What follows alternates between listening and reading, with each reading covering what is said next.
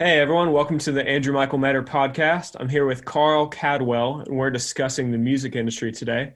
Carl, welcome and tell us a little bit about yourself. So I'm a musician. I do production work both for artists and for commercials.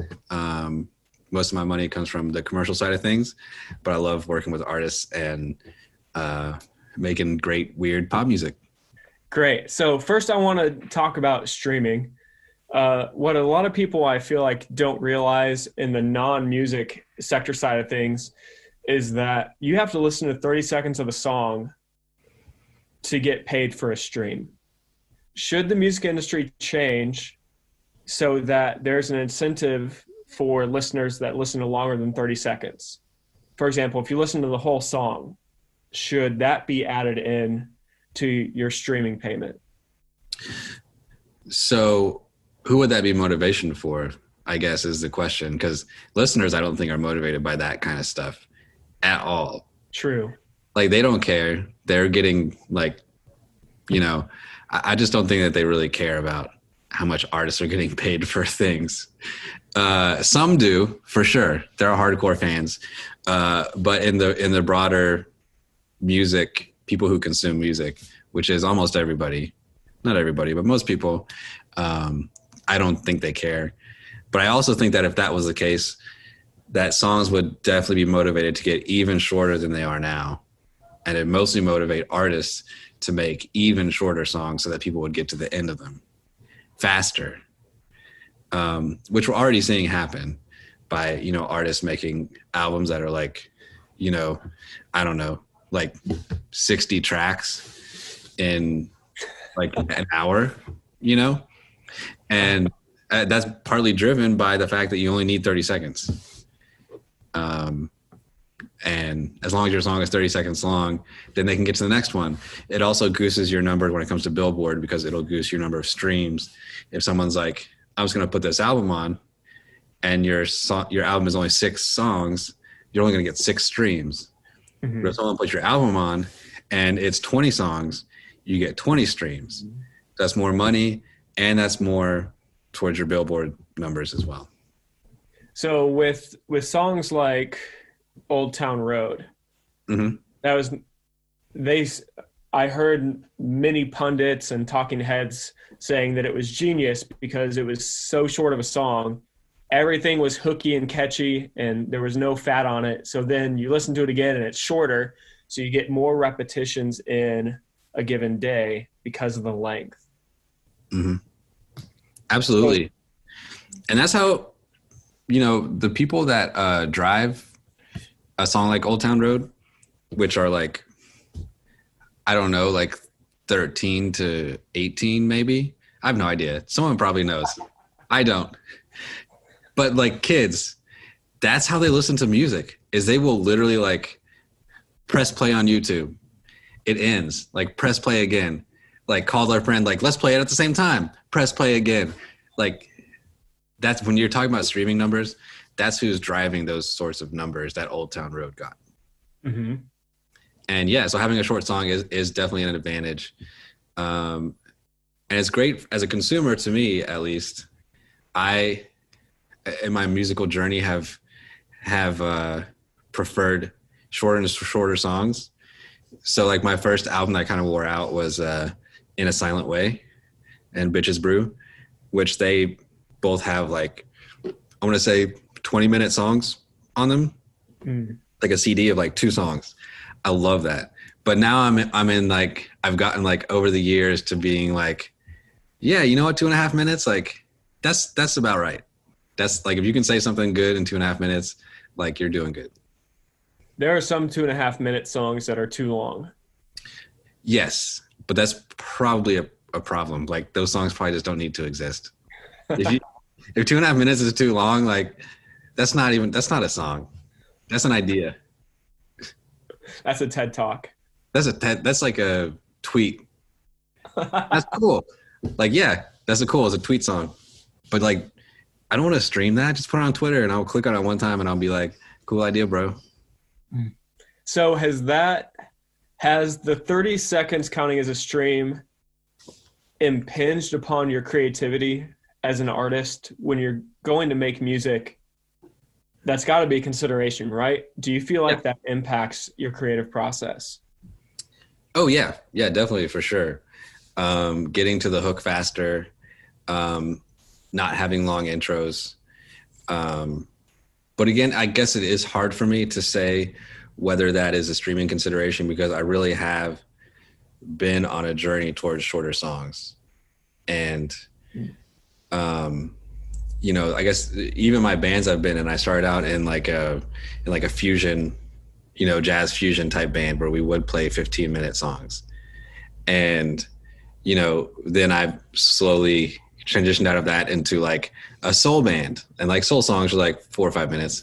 And then, a pop band. And then like, it's just gone from like, so it's hard to say, but I have definitely been into like trimming the fat and getting to the point faster.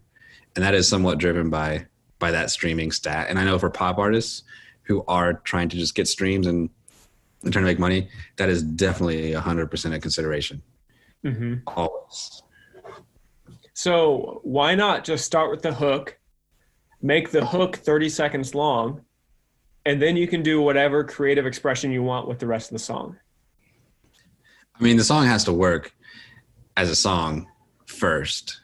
Like, it does have to be a good song to be like worth putting out, but finding creative ways to do that is important. And I think that starting off with the hook, which I don't know if I've ever let you heard Gator, but it's a song that Lil Rona kind of delayed the putting out. I love that song. I sing it all the time. It gets stuck in my head. I saw her perform it at the Signal, and I made a cover of it on Instagram one day because I loved the hook so much.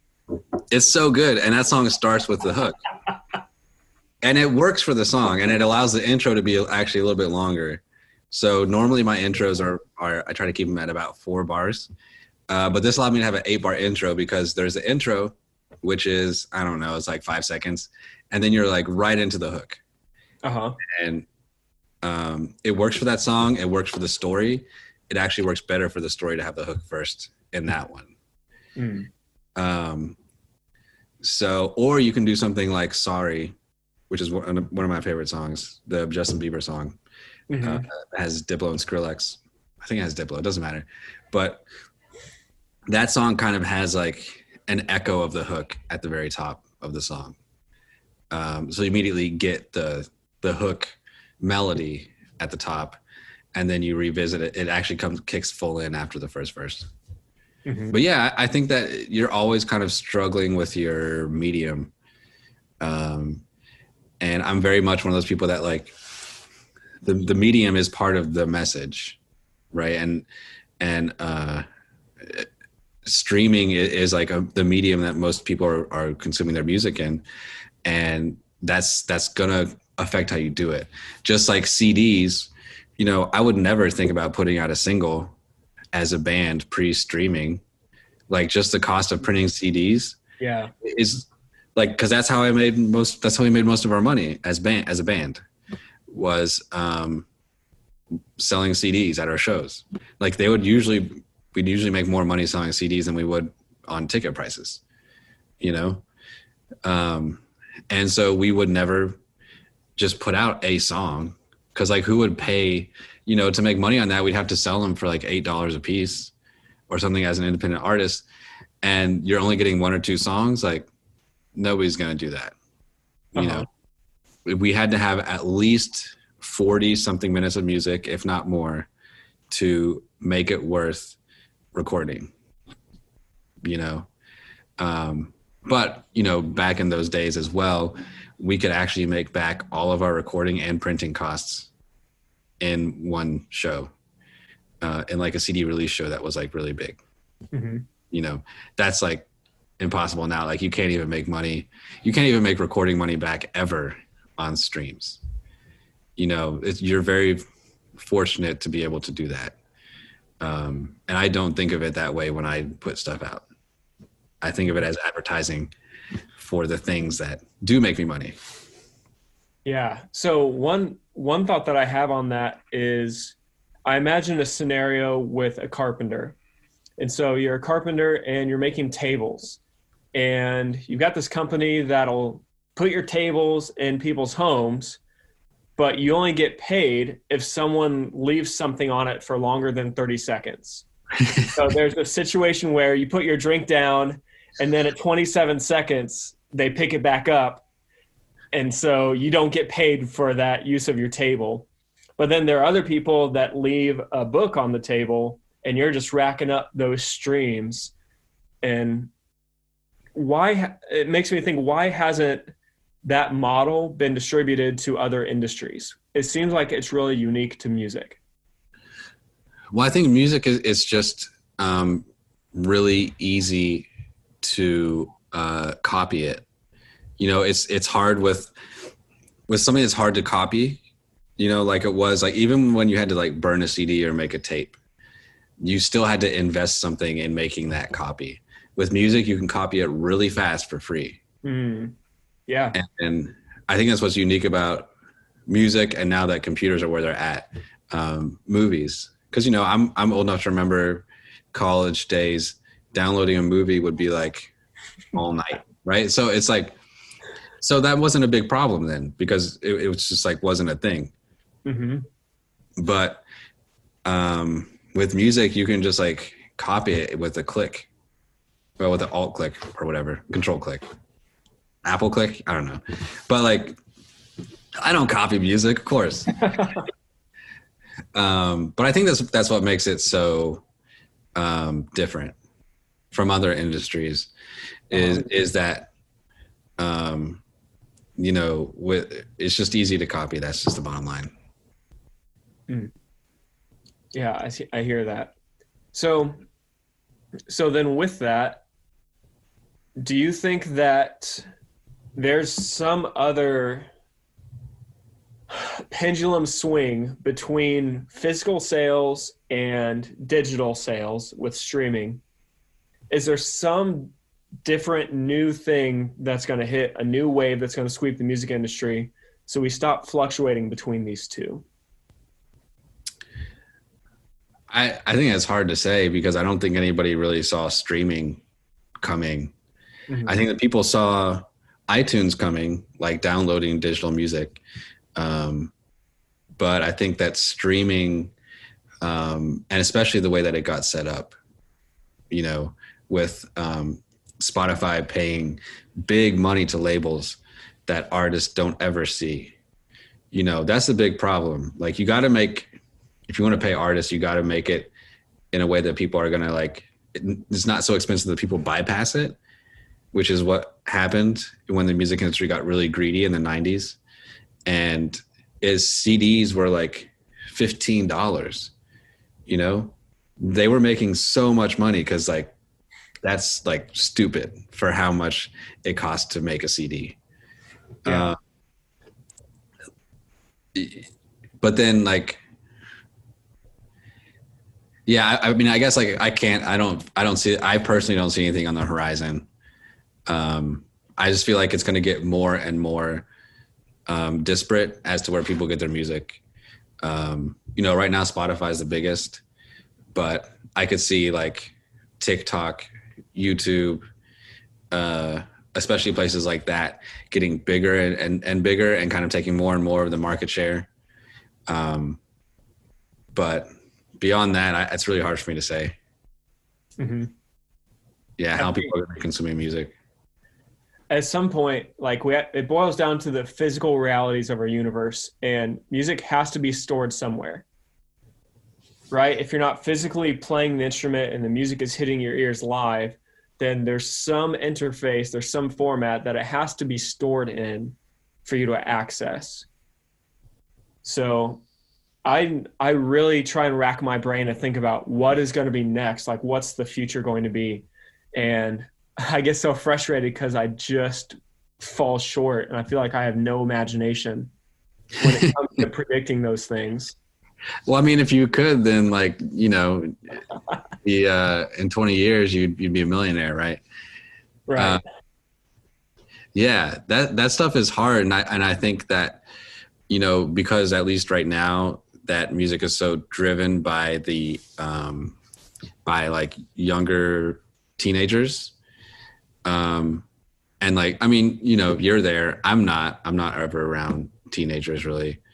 I am around like post college is probably the youngest people I'm around, but like, I feel like it's going to be them that determine that, since they are right now, they really determine what is the most popular and the most big. Because those are the people that are generating for the music industry. Like, I want to say 90% of the money that's like being thrown around. Like, you know, it's just like that stat where it's like the top 20 singles on iTunes, which make like 90 something percent of their downloads. You know, where it's just like a very small subset of artists are making a like buttload of money. You know, and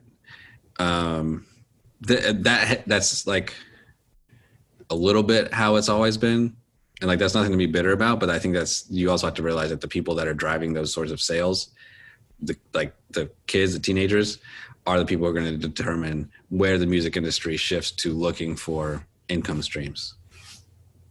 So are you aiming at that demographic with your music? No, I'm not. I mean, like I said, I view it more as a advertising for what I do as a producer, as what I can do as a producer, and even as my commercial work. And I was just talking to a director today who directs commercials, and he was like, you know, he showed some people who he wanted to work with his demo reel of commercials. And they're like, yeah, that's cool. Those are all great. But we really like your super weird ass. It was this thing that I worked on, but it was like your super weird ass short film. That's what made us want to work with you. But that's so often the case. That's how I got my first commercial gigs, is somebody was a fan of my weird ass fusion band and started using my music in their commercials. And then I suggested them I could make music for them. And that's how that relationship started. So it's a business decision to keep making weird music. Not because I'm making money at it, but because it is feeding what is making money for me. And I think that's how it is even for artists. You know, if your shows are making money, you've got to keep the content coming, right? And that's just part of it. But yeah, I'm not, if I'm working with somebody that wants to aim for that demographic, then like I will do what they want, but like I'm going to make music that I like. And if it overlaps, which I would say it definitely overlaps, like I don't feel like a lot of, you know, for instance, Billie Eilish, like I don't feel like a lot of her music like speaks to me on like a very deep heart level, but I find it very interesting and I find it inspirational from a production point of view. And I think that it makes sense that it doesn't necessarily speak to me on a heart level, since I'm not that age, I'm not at that point in my life. Right. And not that you can't speak to people that are different ages, but I want to make music that resonates with me. And if it resonates with 13-year-olds, like I'm like totally cool with that. That would make me super happy. But that's not really what I aim for. And I actually don't really, I think part of it's not a problem, but one thing that has made me really want to pursue music, doing that kind of art music on my own terms, is that I really want to go all in on something that's going to make me, that's going to move me, you know? And I think that does resonate across age groups. And I have seen it resonate across age groups, but it is quite left of center. Like I'm not trying to do some like, even now as my like song tastes have gotten shorter, I'm still attracted to the edges of music. Still my favorite like Rosalia song is her weirdest and is one of her least popular, at least by number of streams. It's Millionaire Millionera. I remember how to say it, but it's a great song. But like I was like, oh, that's the pop music I want to hear. It's like totally weird, has interesting rhythms. You know, I'm like a rhythm guy. Like that's what really pulls me into music. So yeah, I really want to make music when it comes to that speaks to me. And if I'm making money, I may as well be doing a Home Depot commercial, which I did, and I enjoyed. But like, it's not like it speaks to me, the music, you know. And maybe I don't know. Maybe it speaks to you. You're gonna see it and be like, oh shit, I need those floors. I was gonna say you can make a Budweiser Super Bowl commercial and make everyone cry. Those are very. There's a lot of they don't come along very often.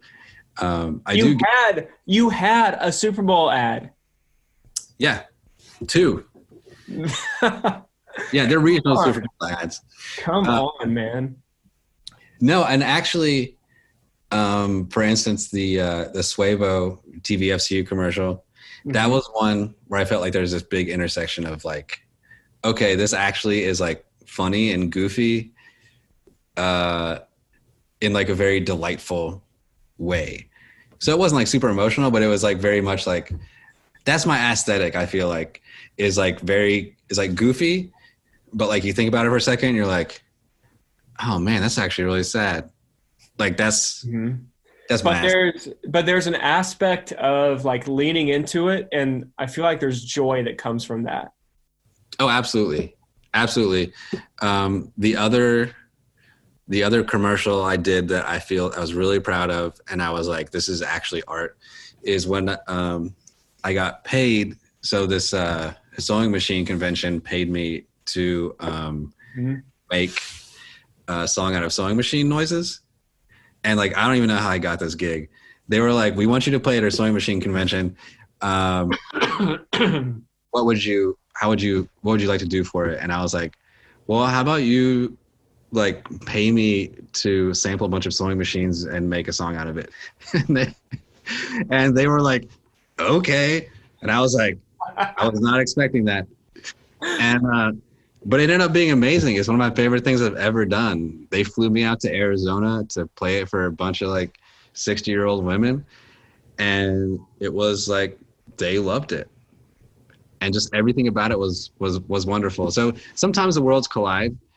But I feel like I need to make a space for me to just do what I like. And what I do like, to be clear, is like now and pop. I like Young Thug. I like Rosalia. I like, you know, lots of contemporary artists really speak to me. But like, yeah, I ultimately need a space to make music that's like speaks to me. Mm-hmm. I know that in the music industry, a lot of artists bemoan the fact that we make music and then we essentially give it away for free. So we're musicians, but we're in the merch game. We're in the t-shirt game. We're in the sticker game. We're in the keychain game. How do you feel about that? I mean, it's just where we're at. I don't know what else to say. Like, that's true. That's true. And that's how we have to treat it. There's not really. I feel like I'm an idealist at the center of my being. And when I'm in that perfect 100% idealistic zone, I just feel like, oh, if I just campaign and let people know that it takes 30 seconds for artists to get paid, then everyone's going to at least listen to 30 seconds of a song, no matter whether they like it or not, just because they want to support you and they want to build the utopia, just like I do. Well, I think what it's done is it's taken to an extreme something that's always been true, is that it's never only about the music. Mm-hmm. I always talk to artists about this. It's never only about the music. It's always also about persona and about passion. And I think it has taken that to an extreme. And part of that is, you know, not to lead into another question before you've asked it, but like, I feel like that's a part of that has to be a part of your business model. But to be honest, it's always had to be a part of your business model. Like there's so many people who are very good at music. You know, when I get despondent I was just talking to to Ben Vanderhart who we do he's like basically a label for a couple artists here, and like, you know, when I get despairing about the artist side of my music and I'm just like, screw it, I'm just going to do commercials and make a lot of money and not even worry about other stuff. I think I get despondent because there is so much good music. There's so much like people who are good at what I do out there, and it's intimidating. But anytime I stop, I'm just like an addict. Like I'm just like, but I can't stop making music. Like it's like a part of me that I really care about dies. Right. So, yep.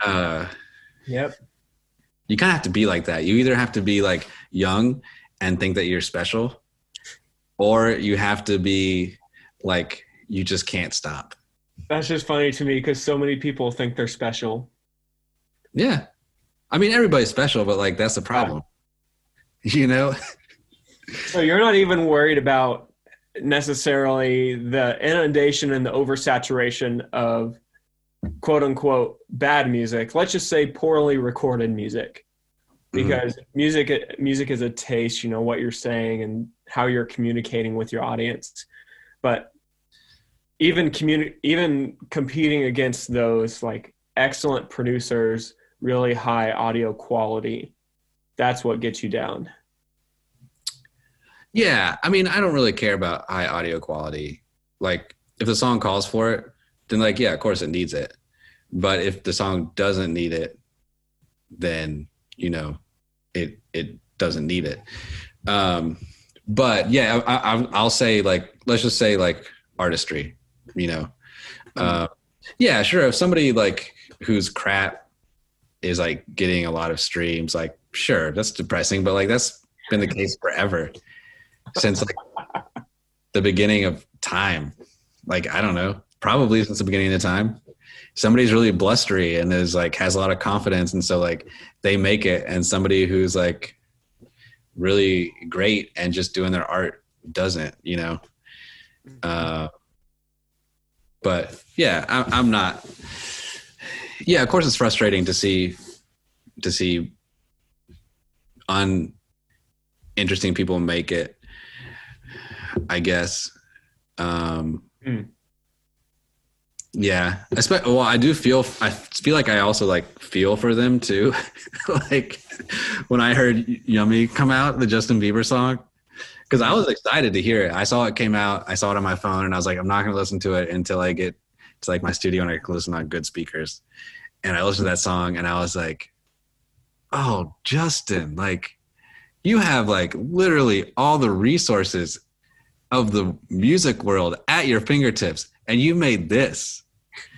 It's like some like Future ripoff of like somebody who heard Future one time and was like, oh, that's revolutionary. But it was like Future from like 12 years ago. And it's like, oh, come on. So it's less, it's, you know, and I guess it's disappointing because I've loved a lot of Justin Bieber's music. Yeah. You know, just to use an example of somebody who everybody would know. I mean, I could say the same for Matmos, but like nobody knows who that is. Mm-hmm. Also, everything Matmos does is good, so I guess I can't say that. So with all of that, you just brought up Justin Bieber, and he is a global pop star. Like you could mention him on almost every continent and everyone would have a reference for who that is. Yeah. I feel like with what I see in communities getting smaller, getting more inward, community driven, like even just opening up local grocery stores, locally sourced things in our economy, I feel like that's going to have an impact on music and superstars regardless of like what the region or the city. And so I just have this idea that there's going to be all these regional pop stars. Like there's going to be in Eastern Tennessee, Justin Bieber, or a huge artist, but they're really only huge in Eastern Tennessee. Mm-hmm. And then there's going to be some large organization where all of these pop stars go and they represent their region or their city on a national scale. And it's going to come even to a finer point. Like right now we have artists like Drake, Kalani, Khalid. We have we don't really have a narrow tip in terms of the number of people that are big right now. So talk to me about your thoughts on that. Do you feel like that's a realistic future, or is that way out there? I would actually love that. I like for artists to really. So what I feel like my favorite art is and music is when people are doing something that only they can do, not because of a skill level, but because of like who they are and where they come from, and you know, that sort of thing. But I feel like it's going to be less so, or it is less so regional, because I think we're always going to have big pop stars, because we're always going to have a machine, at least in like a capitalist society. As long as we live in a capitalist society, we're going to have a machine that is going to find a way, and they're going to have the money to like force stuff down people's throats. Because that's what pop has been since like at least the 60s. Like this has been psychologically proven that if someone hears a song enough times, they're gonna probably start to like it unless they like actively avoid it. So there's always gonna be a machine which is like pushing stuff down our throats, which is like, I mean, whatever, you can feel about however you want. That's just a reality. So I feel like there's always going to be pop stars. But I feel like what we've already found is not necessarily people congregating around regions, but congregating around, like, I don't know how to say it, but like, it's more like an internet thing. It's less like a regional thing and more like an internet thing. And like a shared interests or... Right. Yeah. Like if you think about like some like weird things that have popped up that could not have happened without the internet, and like they're somewhat regional, but like Odd Future, you think about like SoundCloud rap, which is sort of like based in Florida, but really it's based around a certain place in the internet. Right. And you know, there's another one I was thinking of. That rap group that calls himself a boy group. That's the name, a boy group? No, they had Saturation 1, 2, and 3. Oh, I can't think of their name. You know, I'm gonna find it right now. Brockhampton. Oh yeah. Yeah. So all those things basically seem to be like a bunch of kids just doing a bunch of stuff that they thought was funny, right? And that they would just, but like someone on the internet found them, and like basically they like that's their story. It's like it's a group of like people who were just kind of like doing their thing, and someone on the internet found them. They got a little bit of fame, and then like the machine was like, you know. Because they got that fame. But I think that there are like thousands of Brockhamptons, there's thousands of Odd Futures out there. It's just a matter of like the internet congregating around. Because, you know, we see in Chattanooga, like a small to mid-sized city, there's a lot of talent here, right? A lot of people doing like good music. And I don't think that Chattanooga is special that way. I think there's a lot of good music in a lot of cities. And if you just think about in a place like Chattanooga, which is like, what, like 150,000? How big is Chattanooga? I have no idea. 300,000? No, it's like 150 to 170, I think. But if you look at the incorporated, then it's like 270. Okay. So yeah, like 150, 170. A city our size has like, you know, a lot of good musicians that are putting out like some good content. Maybe not as many as like Chattanoogan's think. Like, you know, maybe Chattanoogan's get like a little bit too stoked on like their own stuff, but like there's definitely like great music coming out of here. And I don't think Chattanooga's special. I think a lot of cities this size have that. And it's just a matter of like what the internet tends to congregate around, you know? So I feel like that's, to me, that's more of like the future of that like the internet has wrought, and this like splintering has wrought. Like WROUGHT, wrought. That's one of my favorite words. It has such a, it has a visceral like connotation to me, like wrought iron, I guess is the context I hear it in a lot. It's like you're heating it up, you're molding it. Yeah, I always think of it as like a force that's like molding something that the thing really has like very little say in.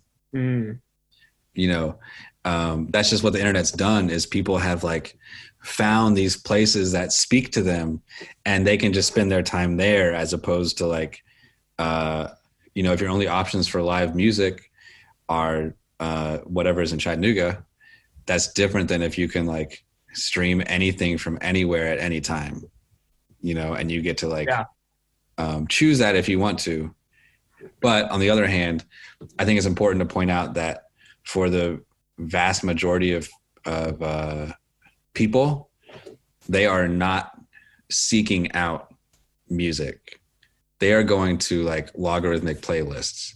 That's where the vast majority of streams are coming from on Spotify, right? Our logarithmic playlists. I would imagine the same is true for Apple.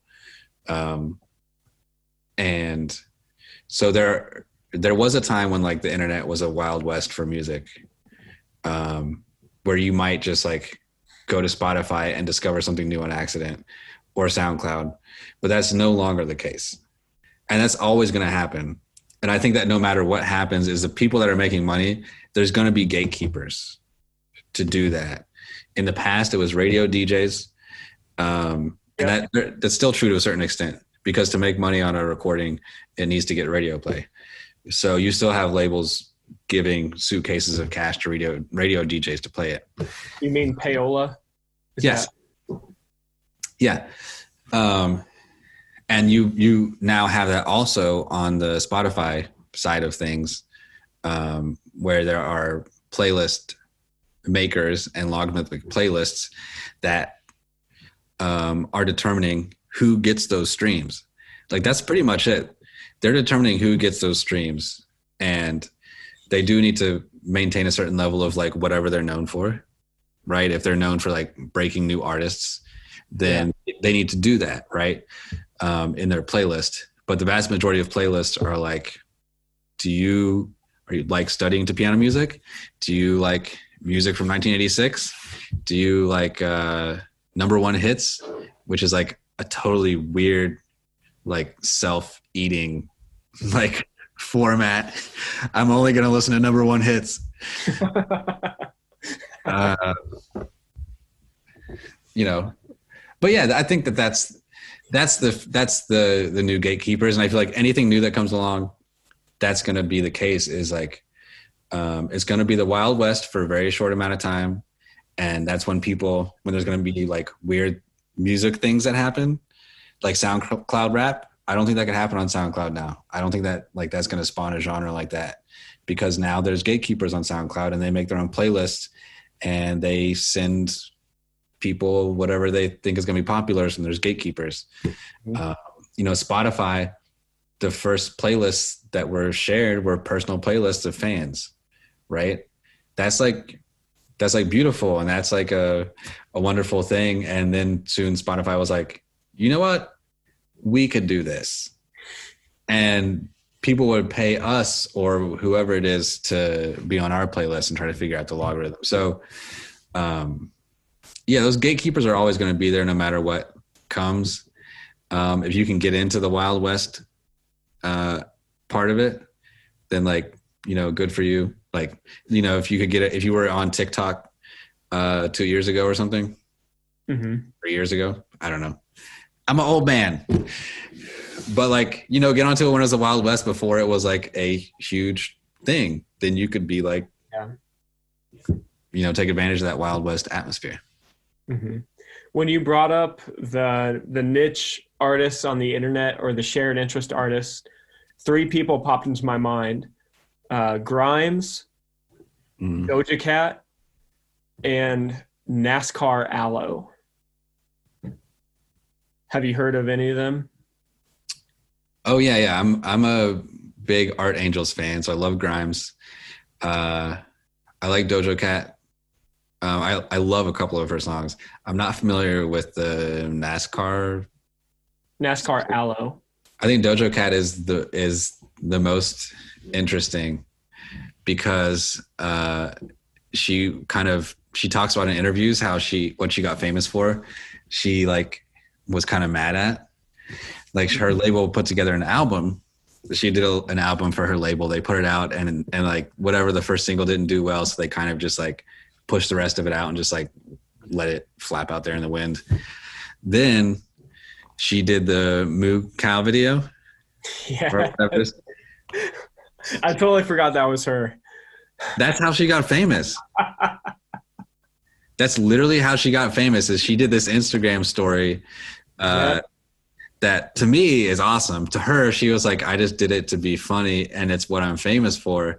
And then her label was like, oh, we're going to re-release your album and like promote it properly and do like an actual video. But still, I don't think anything of hers has as many views or streams as the Moo Cow thing. And I think that's wonderful, personally. Not that she's like mad about it. Yeah. But like, dude, like, that's an awesome story. I think that's many people. I was actually talking to Nick about this. I do understand why it's frustrating. I was talking to Nick Let's Go about how his like most viewed videos and songs are the Trump parodies. And that's what gets like coverage too. So we did like a song and a music video together and put it out. I'm really proud of both, actually. I was just talking to the guy who mixed it. He just texted me and was like, hey, I came back to it and it's still good. Congratulations. I was like, thanks. But I think it was like 3 days after we shot the video, he just did this. It was when Trump came out and he had like a Sharpie written note that said like, no collusion, no, like whatever. And so he just did he's like, I spent literally 30 minutes and I just did like an acoustic version of singing what was written on that. And it was like a viral, like that was news, that Trump had this.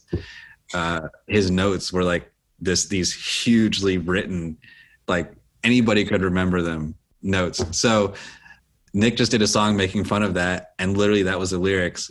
And he was like interviewed on like NBC. And it was like, for that, like not the song that like we spent like, a long time conceiving and creating, and a video in which we got splattered in the face with eggs and glitter and paint and stuffed animals and beans. Yeah. So he's like, I would really like, it'd be nice if like, it was like, if I spent more time on something and it spoke to me more, that be better. But like, I can't complain. I get it, Yep. And that's not, I mean, that's not that song didn't do good at all. It was just that it was just funny that this thing that he just like banged out was like instant success. So I don't know. Yeah. I mean, the old phrase comes to mind. People don't think it be like it is, but it do. That's true. I don't know. How do you feel about the like the Doja Cat thing? Like, how does that feel? How does that story feel to you? Man, I love that. I love silly things because silliness has really become a big part of my creative process. I found that for me to dismount from my high horse of seriousness when I'm working on a song or writing a song, sometimes I just need to go to the very far end of things. And so I've got like things like that I've written to Mm-hmm. just get me out of the mood, and I haven't created any media around them to push them, but I love those things because I think they're really relatable, because I think everyone is a lot weirder than they let on. I mean, Yeah. some people totally wear it on their sleeve, but in professional settings, you often have to keep a certain exterior for things. But I love it. Like it fills me with happiness when I see things like that. Like even just silly, stupid memes. I love memes just because of the way they're able to communicate ideas and relatability, and they make you laugh and feel good. Yeah. No, I'm all about that. Um, I do often. I feel like it can be difficult for me sometimes to get out of a producer mindset. And even before I was a producer, when I started doing this in high school, where I would listen to music and be like, well, how would I do this? Or how would I want this to sound? Or how would I change this to make it so that I would like it more? So I do care about production, and I do actually like crappy production if it works for a song, and how that, intersects. I've loved working with Rock Floyd for that reason, and doing tape loops with him, which has been like, I don't, what I tend to do is like be very spontaneous, and then on like maybe a night and just like get really drunk and like just put down a bunch of ideas and then come back to them and sort them, and then get really meticulous with sorting them and fleshing them out and like then molding that into something. But when I've gotten together with Rock Floyd and Payday, and then also Eric a little bit, look out the Look Modulus. Yeah. It's been very much like, let's just like try stuff until something clicks.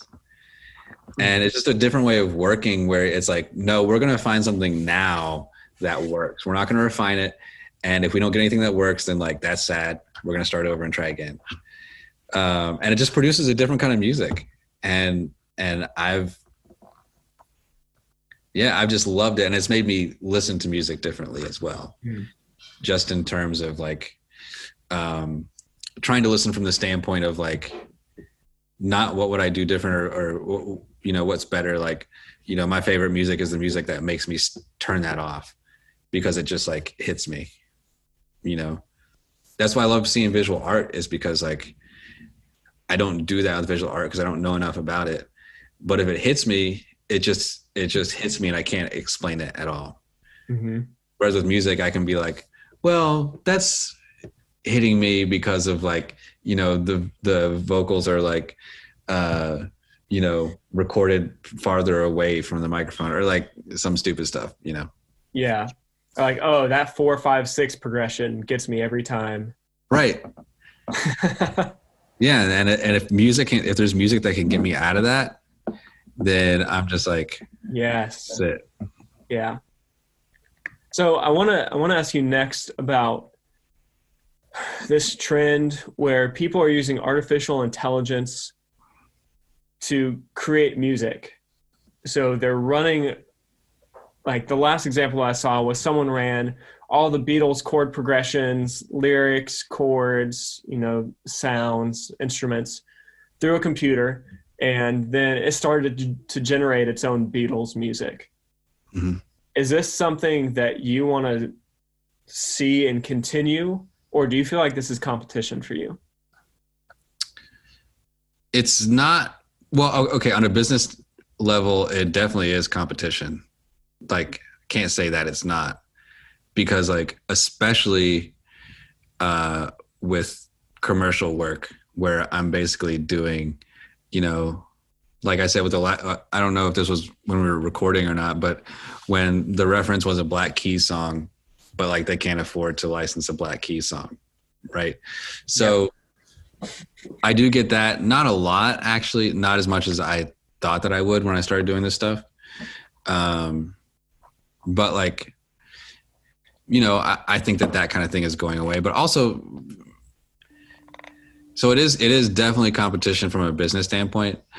On an art standpoint, I think that it could replace somebody like Taylor Swift, but it's not gonna replace somebody like Young Thug, I guess. I don't want to like draw too much of I think Taylor Swift is a legitimate artist and everything, but I'm just saying, like, what she does, what pure pop does, is it takes what's happening in other places or other times and like makes it digestible, right? That's what Diplo does, right? And that's what he's so good at, is he's taking things that have happened and are happening in other places and makes them palatable to Americans, right? So he takes... He's so good, man. Right, and he's very good at that. But I don't think that's like, an AI could do that. And I think what Taylor Swift has done, at least in the Taylor Swift that I have enjoyed, which has been the most, which has been 1989, is that she takes music from other times and kind of like updates it and puts her voice on it, you know? But on the other hand, you know, Drake does the same thing, where Drake will take things happening in other places in hip hop and then put his own voice on it. But then come to think of it, like, you wouldn't like it if it wasn't somebody who had a voice to put on it. You know what I mean? Like, Taylor Swift definitely has a voice. And so maybe that's an important part of pop, is that you have a voice to put on it. But from a production song standpoint, she's just pilfering music that's already been popular and making it her own, just like Drake pilfers. You know, this hasn't always been the case, because Drake did bring in the whole like sad boy rapper thing, which I appreciate and I love. Him and Kanye West on 808 and Heartbreaks, right? So, but Drake for the past like at least 5 years has been like taking things from other areas of hip hop and putting his voice on it. And he's been excellent at that. And he's been kind of like, you know, so I don't know if AI can kind of like, I guess if somebody has an established voice, like enough, like the Beatles do, then AI can probably do that. But for someone new to have their new take on it, you know, I don't know if AI could do that. I don't know if AI could make a Billie Eilish album now. Maybe 4 albums from now, maybe AI could do that, after she has established what her voice is and what her musical preferences are, what her subject matter is going to be in the arc of her career, you know. But in terms of introducing new voices, I don't think that I think we're probably really, really far away from that. Like, not in our lifetime. Uh-huh. Yeah. Sorry, that was very inconcise. All these answers are inconcise. That's just where I'm at. So yeah, if pop is like putting a voice to things that are already happening that they kind of know are sure shots, you know. Yeah, AI can definitely do that. I mean, we've seen it. We are seeing it do that. It can do that with Bach and with Brahms and with people, you know. When they did this study with the same thing you're talking about with the Beatles, they did it with Bach, and they let some like super classical music nerds listen to it. And they were like, did you guys find a new Bach? Like, this is crazy. And they're like, a computer made that. Some people apparently were like super pissed, like super, super, super pissed.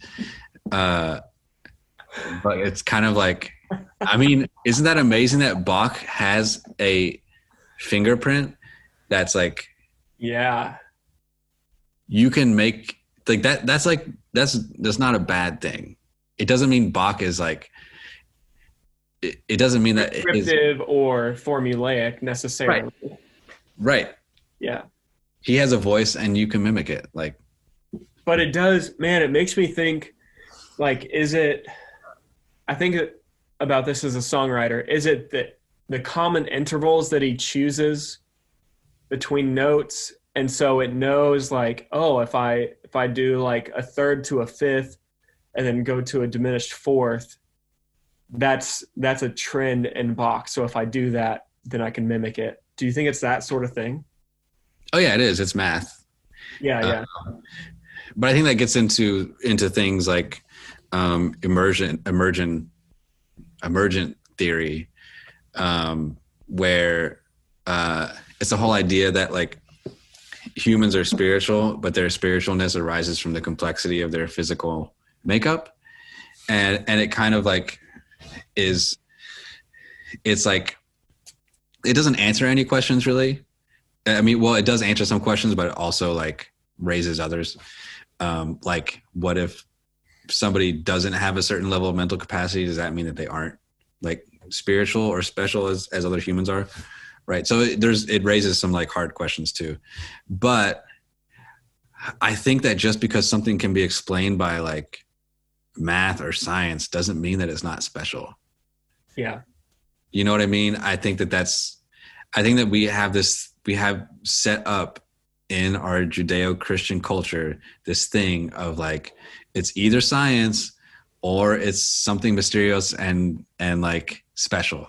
And it can't be special. It can't be mysterious and science at the same time. And I think we've seen as science has played out that science is mysterious. And there's lots of things basic things that we can't really explain, like gravity, where like we know what gravity is and its effects, but we can't really like why. It doesn't like they can only go so far. And I think that it's this like idea that like, if it can be explained with numbers, it's not special. That's just crap. That's actually what you just expressed is a logical fallacy called God of the gaps, which a lot of Christians are notorious for saying, oh yeah, well, we can explain the atom, but God is present and holding everything together just beneath the atom. And so then when we discover quarks in physics and gluons, neutrinos, and all these smaller particles, then the Christians are fumbling like, oh, well, God's still beneath that. But then science just proved it and gave a rational math and science explanation for it. Right. Well, I mean, kind of rational. When you get down that small, it's pretty freaking fuzzy. I mean, I'm not a scientist. Oh, yeah. I mean, more I mean, scientists grasp, like I was just thinking about today, how energy is essentially the currency of the universe. Everything is exchanging energy, whether it's heat or any form of energy. And we still fumble and hot potato with what energy even is. Like we cannot get it down to a point. It's still so blurry. Yeah. And I love that stuff. I always feel like I don't know. I'm just going to go in Hume's dialogues. I'm always like, there's a rationalist, and then there's like basically a Christian, like a rational Christian. And then there's a mystic. And the mystic, and they're having a conversation about the nature of the universe. And the mystic is kind of keeps on being like, and Hume is making fun of the mystic, because the mystic's just like, guys, it's how we experience the universe. Like it's just true. Like you can't just say that like personality just like is like an accident of evolution or some like stuff like, but then he gets laughed off. But I'm like, that's me. I'm the mystic. I'm just like, it doesn't matter. If you know more about science, you don't know more about truth, you know? So I want to bring us to our final question.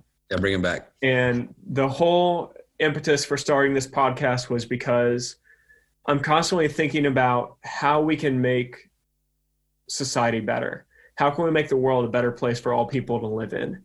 And something that I see, actually, I feel like it's diminished, or at least I'm not clicking on those things. So the algorithms in my social media are not feeding me those things.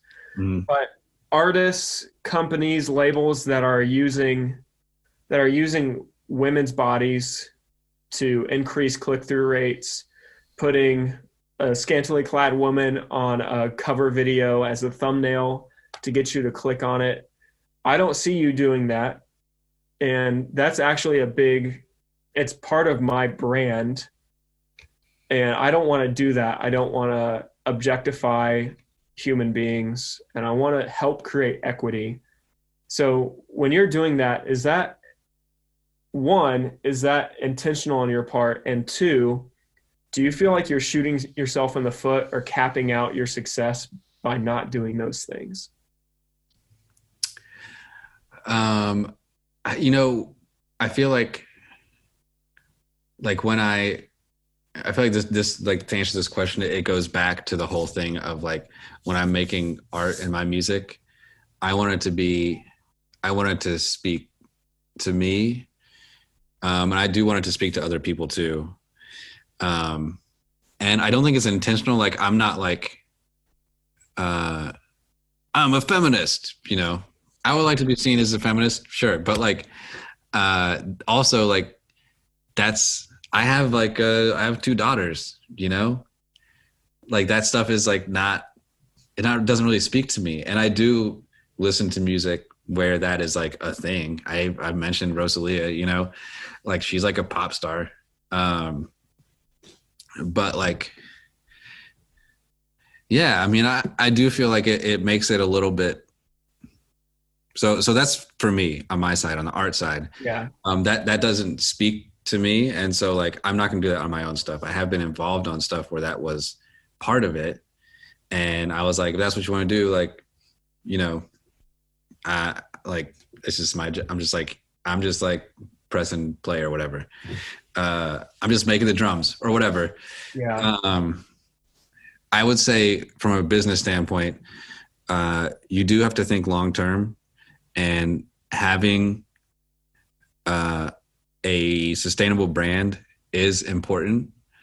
And I don't think it necessarily has to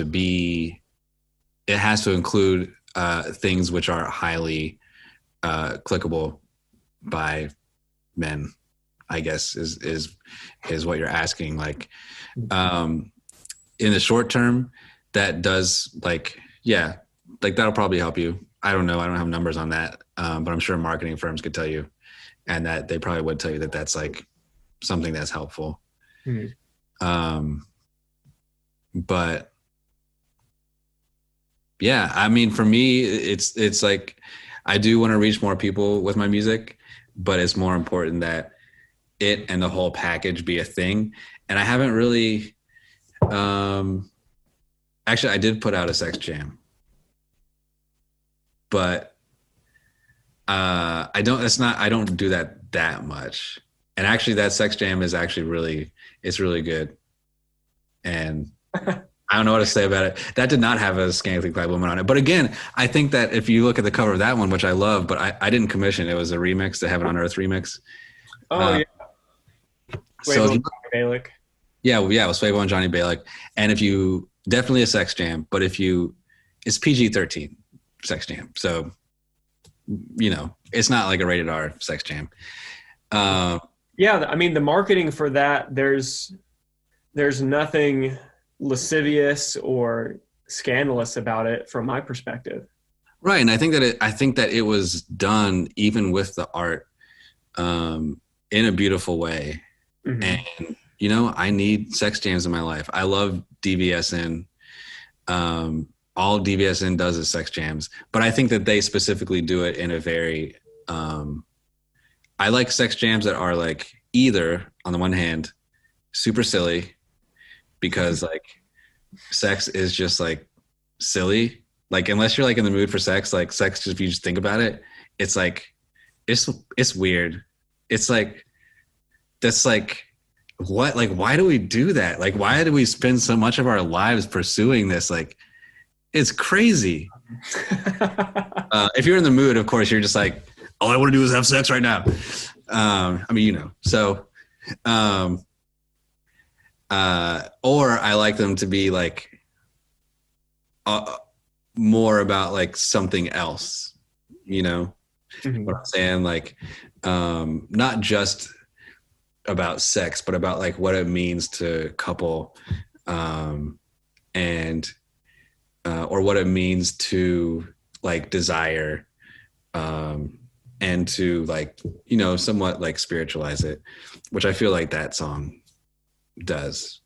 Yeah, even just relating to someone in that way. I think we miss a lot of how like we're physical beings, but we're also animals. Like we have itches, we need to fuel our bodies with food to keep going, to grow. And I think we would do well to continue to explore every facet of our physical existence in those ways. Absolutely. I will say that I do tend, when I'm writing lyrics, which I don't often do, but with Paul and Michael, I do often contribute to the lyric writing of the song. I do like to go to subjects that I feel like have not been like covered to death. You know, a song like Play Pretend, which is about kind of like, you know, it's about how like modern life just basically has this feeling like we're playing pretend. And it's like, you know, the first part is about like how like we need like this physical stimulus to get through the day. And then like the second verse is about like the ridiculousness of digital, of our digital lives. And hopefully the song ends up in a place, at least to me, it ends up in a place of like, well, just kind of screw it. Like we're going to play pretend like we're kids. And that's the answer to this. Like grousing about it, which kind of the song does through the first part of it. It's just kind of like, it's fun, but it's like grousing kind of about like, it's like that old man thing of like, like the internet, like that's not really you on Instagram, like that kind of stuff. But then it ends in a place where it's like, none of it's real. Like this is actually kind of like great. We can just treat this like a playground, and that's not a bad way to live. But like, that's not something that's like covered. I don't like, yeah, there's lots of songs about that, but not as much as there are about like new love or falling out of love or, you know. Or friendship songs.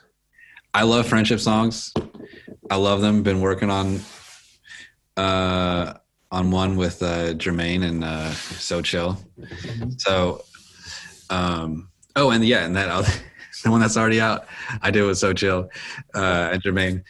I love friendship songs, and you know, Lil Myra, a favorite of yours, is a father-daughter. Dude, how you captured the baby samples, and then what took it from like a 7 to a 10 is your strategic and surgical placement of just the right baby sample in the right spot.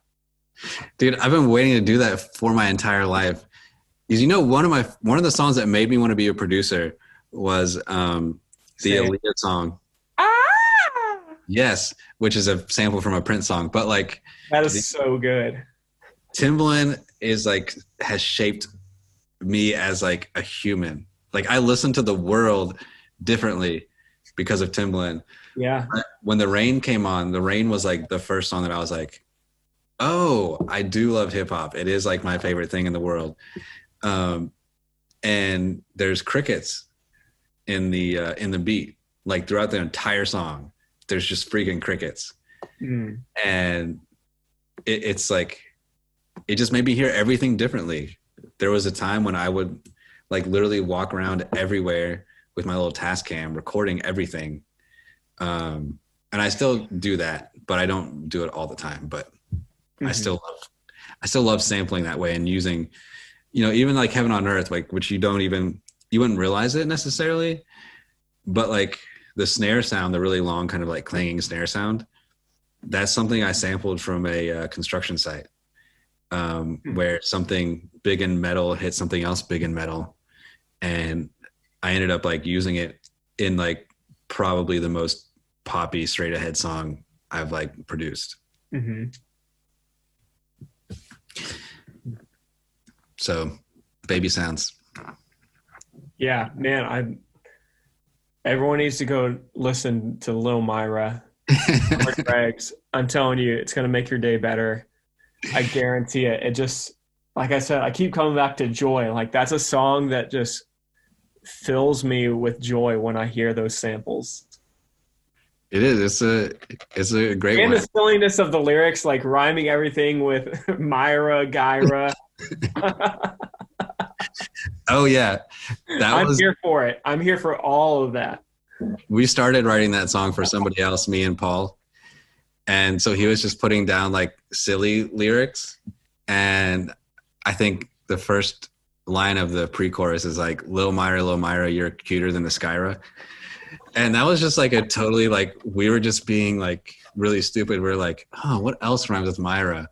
Skyra, Myra. Okay. Tryra. That rhymes with Myra, right? And we just thought it was so hilarious. I was just like, we're just going to put this song out just as it is, because like we love that ridiculousness. So, Carl, if people want to check out your music and listen to 31 seconds of your songs on Spotify or streaming services, tell them where they can do that. Yeah, so just search for Summer Dregs. That's like coffee dregs, summer like the season, and then Dregs. And it'll come up. If you're on Spotify, I have a playlist that's my favorite songs of mine, or you can listen to the top songs. And just click away. Summerdregs.com if you want to see all the gloriously silly videos that I've done, which they're all pretty silly. Yeah, they're all silly. Yeah. That's great. I think I want to sign off with this, and I think something that is lacking, especially for creatives, is a support network or people that are encouraging one another. So I just want to tell you, Carl, I'm not being paid to say this. I'm a big fan of your work. I think that you do phenomenal things, and I want you to keep being yourself. And I'm really excited to see what you're going to put out this year. Thanks, man. I appreciate you having me on, or having me just having this conversation. Yeah. So that's Carl, Summer Dregs. Go check him out. This is the Andrew Michael Matter podcast. Love you guys. I'll see you soon. Whoop.